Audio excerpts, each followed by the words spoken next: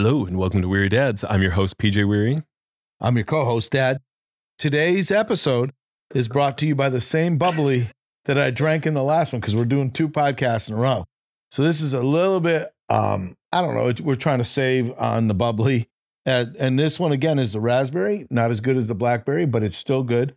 Bubbly, if you want to get behind us. And also, we have a second sponsor. Believe in the bubbly. We actually have 3 sponsors today. It's not only Titleist, but FootJoy. FootJoy make a great Now I'm just golf. confused. Titleist and FootJoy make a great golf shoe, make good golf apparel. And then finally Fitbit, because we're not even really doing a podcast today. We've turned just into the QVC channel about Fitbit, all right? And the Fitbits are really good because they're not as expensive as the Apple Watch, but they keep track of your heart rate. Actually, my heart rate's I'm dead. And it keeps track of your steps. It's just really a good thing to have. So get a Fitbit when you're golfing with your Titleist hat and your FootJoy on the side, and drink a bubbly. Have a great day.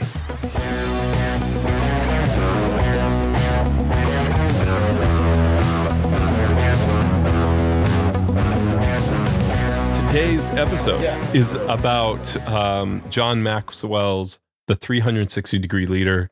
I know that for you, you have often reread John Maxwell. He's been provided a lot of inspiration for you. A lot of good stuff John Maxwell does. Sometimes, careful, I love John Maxwell, repetitive. Let me say this about John Maxwell. Some people don't know this. He went to Circleville Bible College. Did you know that? No, I've never even heard of Circleville. Circleville Bible College, you have, because it's Ohio Christian, who we played, Ohio Christian. And that's, I believe, in Circleville, Ohio. Beautiful facilities. I think I still don't remember that. Okay. Sorry. I walked on the campus into the gym. Okay. And when I walked in, somebody said, "Man, what a beautiful facility." And I said, I bought it. I actually made that facility because I bought so many John Maxwell books, and John Maxwell was obviously one of the biggest donors. So in some ways, I feel like I prepared my opponent for the game. Yes, exactly. How generous. That's how I roll. So one of his more popular books, talk to us a little bit about what's the gist. What is the general idea? So this book is The 360-Degree Leader, which deals with, and it's really interesting concept, that the guy that you're really trying to get the bubbly there with it, all right, deals with the concept that the most impactful person in an organization isn't always, and really isn't, the top guy. Because there's a layer in scenarios, like you have the top guy, and then you have, like in a school, you have the principal, then you have the students. Well, and you can even think about this, you didn't go hang out with the principal, right? But in between is the teachers. And it's imperative that the teachers have a heartbeat of the students and also have a vision and mission heartbeat of the principal, what everybody really wants to do, aka the board. And then that person in the middle, that 360-degree leader, impacts the students, impacts upstairs, and actually impacts other teachers.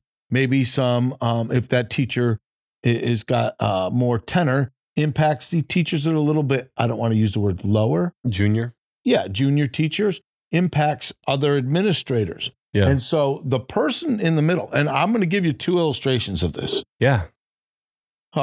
When I was at Northland and I was the dean of students and the AD, one of the things I made sure I did is I kept really good communication lines upward.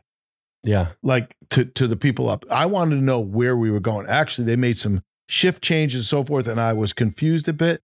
Man, that is dinging a lot. And that is not even, I don't think that's me. I don't know. Yeah. Probably Sorry, might be back folks. soon. But anyhow, long story short is, I worked hard at building a relationship there. If anyone knows me, I've always been student oriented. I like the kids in a lot of ways. Which is a real benefit to that job. Yeah. Right. It really was. Even as the AD and stuff, as a teacher, I cared about the kids. Now, the other one is, and I had this happen, and I wish we could have him on sometimes. Pastor Michael Heelan was the principal at our Christian school in Hartford. Yeah. And he tells a story of the year that I was there. which was 95, 96 was my last year. He said the year after you left, there was a huge gap that he figured out finally. And he said, Pete, it used to bother me. And this is what I would do, folks. Every day there was a study hall and there were juniors and seniors, and I would go sit with them.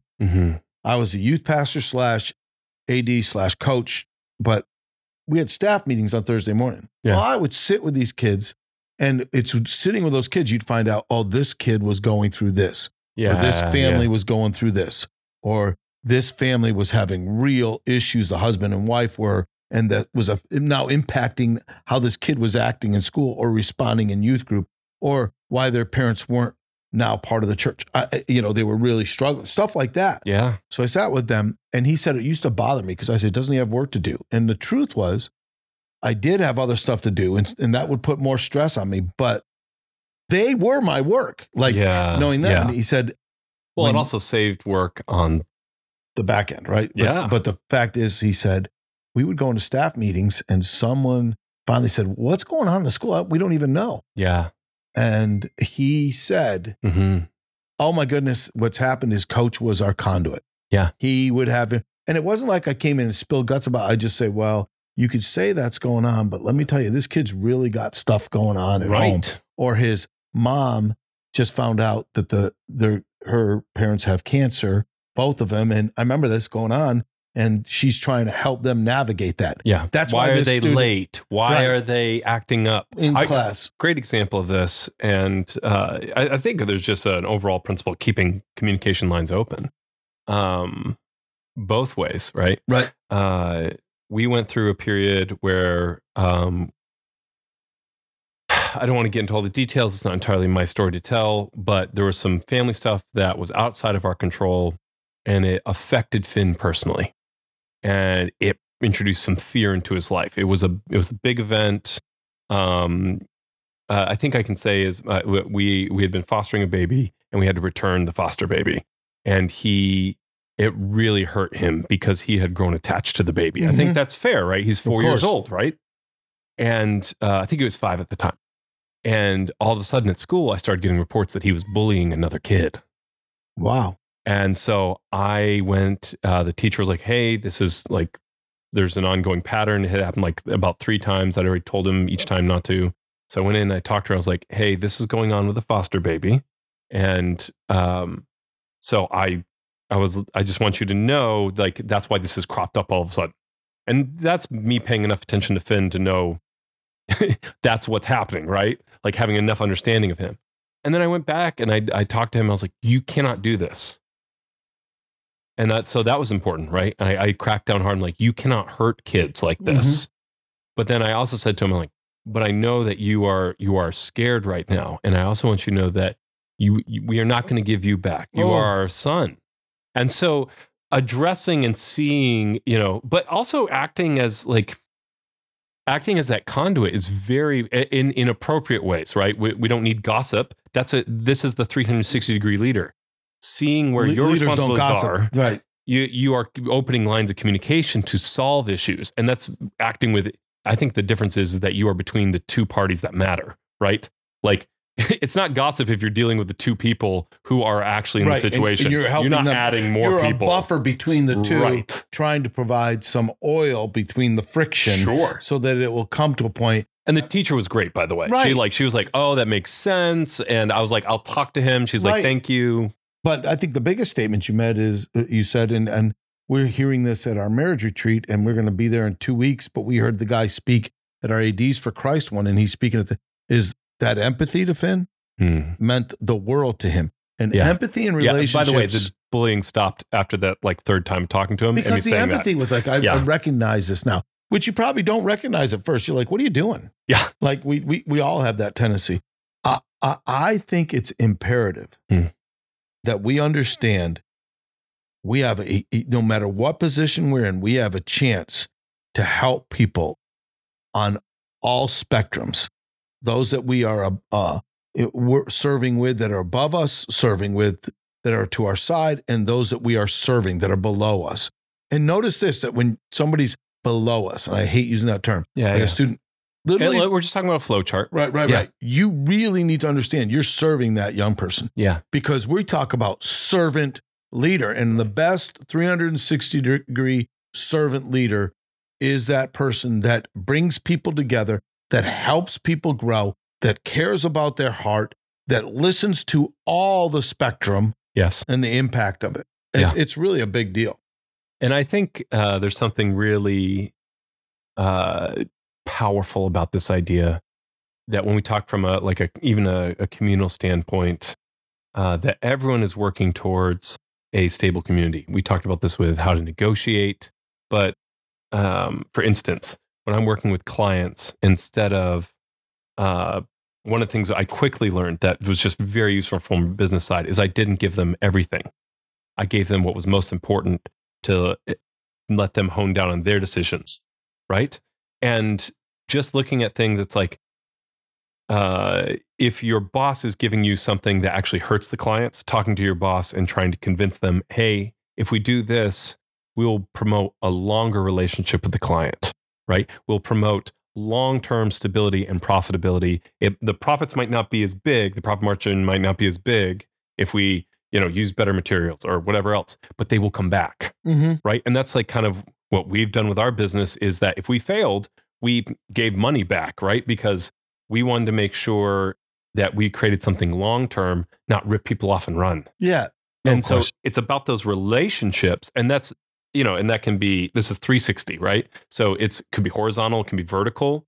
And you have all those moments where you look at things and you're like, okay, I have influence on every single person I touch, whether they're above me, below me, or to the side of me. And that, I think, that realization of when you talk about leadership as just influence, which I think, I don't want to water down leadership too much, but I think there is that idea of like your influence matters. Wherever you are in that flow chart, you have that kind of impact. No question. And I love what you're saying. And, you said, vertical, horizontal, and obviously diagonal. I mean, like there's... Yeah, right. But there's all these relationships. Yeah. And I just saw something on Twitter that just was unbelievable. There's a little boy, so he's a rugby player when he's with his coach and he's overwhelmed, and his friend comes up to him and he said, I'm too young. I'm the youngest player on this team. I'm too small. And he goes, no. And he said, I'm smaller than you. He goes, you are an unbelievable rugby player. You're insanely good. You're not too short. You're not too tall. You're not too small. You can do this. You are the best. Give me a hug. And he hugged his teammate. And it was like, I showed Mom and another friend of ours. I was like, this was a player on a team that was, and the coach was smart enough to stay out of it, let the kid talk. Right. Like his own teammate, who they had to be 14, 15, right? Yeah. Right. It was literally captivating. Yeah. That was using a sphere of influence. That young player impacted the coach. He impacted the player. He impacted the whole team, 360 degrees, everybody. And by the way, there's death and life in the power of the tongue.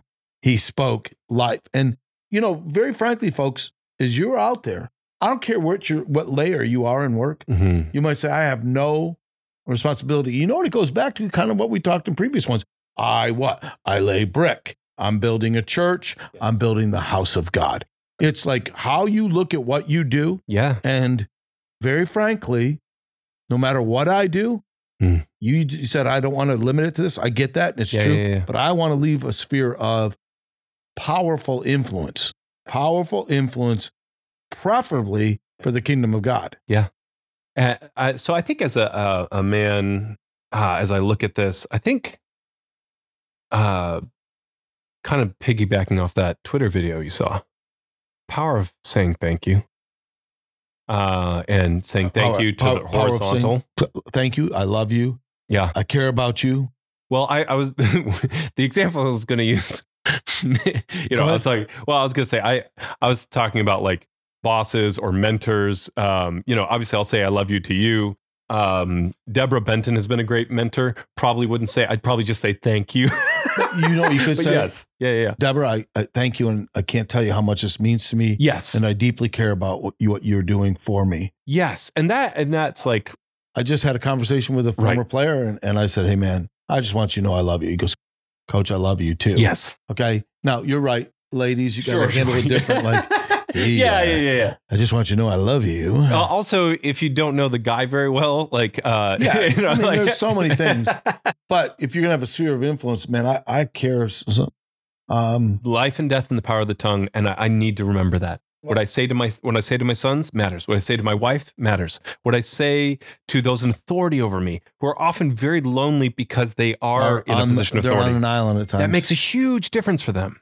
So let's look at this table, right? We're sitting at this table. You got the cameras on us. Yeah. But one of the things I love about my son, PJ, and his wife, Becky, is they have a sphere of influence. And folks, you don't know this, but it's 50 feet out there in our neighborhood. They care about our neighbors. They are out in the neighborhood.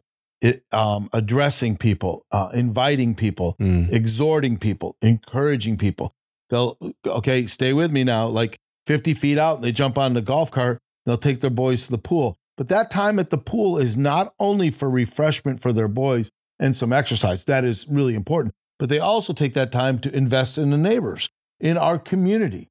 And I will tell you, this is why this is a really good principle. Wherever you are, be a good one. Right? That's simplistic. Be where you are and be a good one. Be a good one. Like, I'm going to be the best I can be in our church. We've only been here less than a year. We are already being encouraged to join a Bible study. Yeah. Because the truth is, without bragging on this, it's just, I see one of the strengths our family has is we speak life into people. And they're like, hey, man, we'd love for you to join our Bible study. And I don't mean that about me. My wife does it. Anybody knows my wife, she speaks truth and kindness and life into people.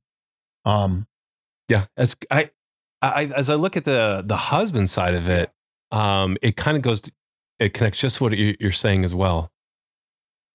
Everything you just said, when you look at this 360 degree, we tend to think of like our main responsibilities, our big rocks. And I think there's a lot to be said for your manner and just recognizing that all the little interactions matter. The way you say things, the way that you do things, and even those things that aren't your major responsibilities. And that, there's some health. There's like you have to be careful because you don't want to be a people pleaser. But one thing, as a pastor's kid, I was taught to do, and I'm grateful for this, is I was taught to welcome people into the group. Right? I was taught to say hi to people. And I can't tell you what a difference it makes. You're just going around. I know. I mean, you really do it to everybody. Yeah, I see people, I say hi. I smile at people as I go by. Very Midwestern, right? Like, I mean, it depends on your culture. Yep. Like New York, that could get you beat up if you're the wrong man. It's funny. You do that, people in New York, they laugh. And they're Just smile. Yeah, say, yeah. Right. You always have to judge those Read things. The room. Yeah. So, I mean, it's same thing like with the I love you. Very important phrase.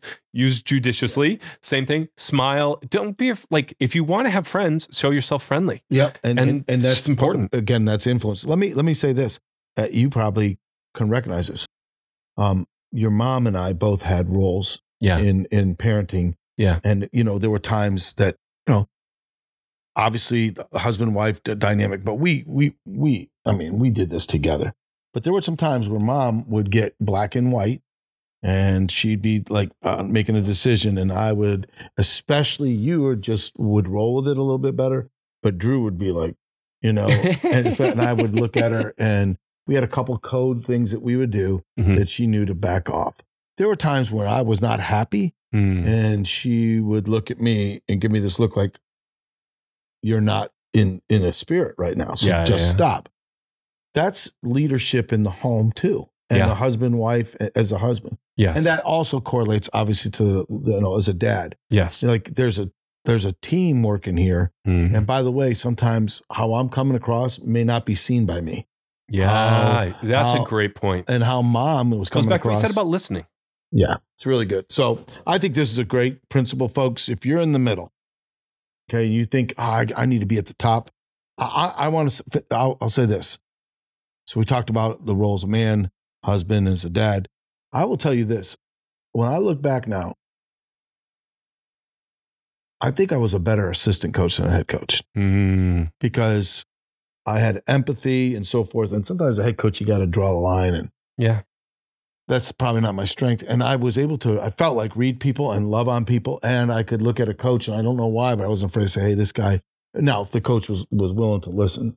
And it's not that I didn't, as a head coach, have some, whatever success, whatever those terms are. Mm-hmm. But I really look at it and go, man, I loved being an assistant, like listening to kids and getting them to talk about things other than basketball, real stuff. And that's probably why I do what I do. Yeah. So I love it. And I love seeing you do what you love to do. When I do what I do. Hey, appreciate you. Love you. This has been great. Thank you, PJ. Love you.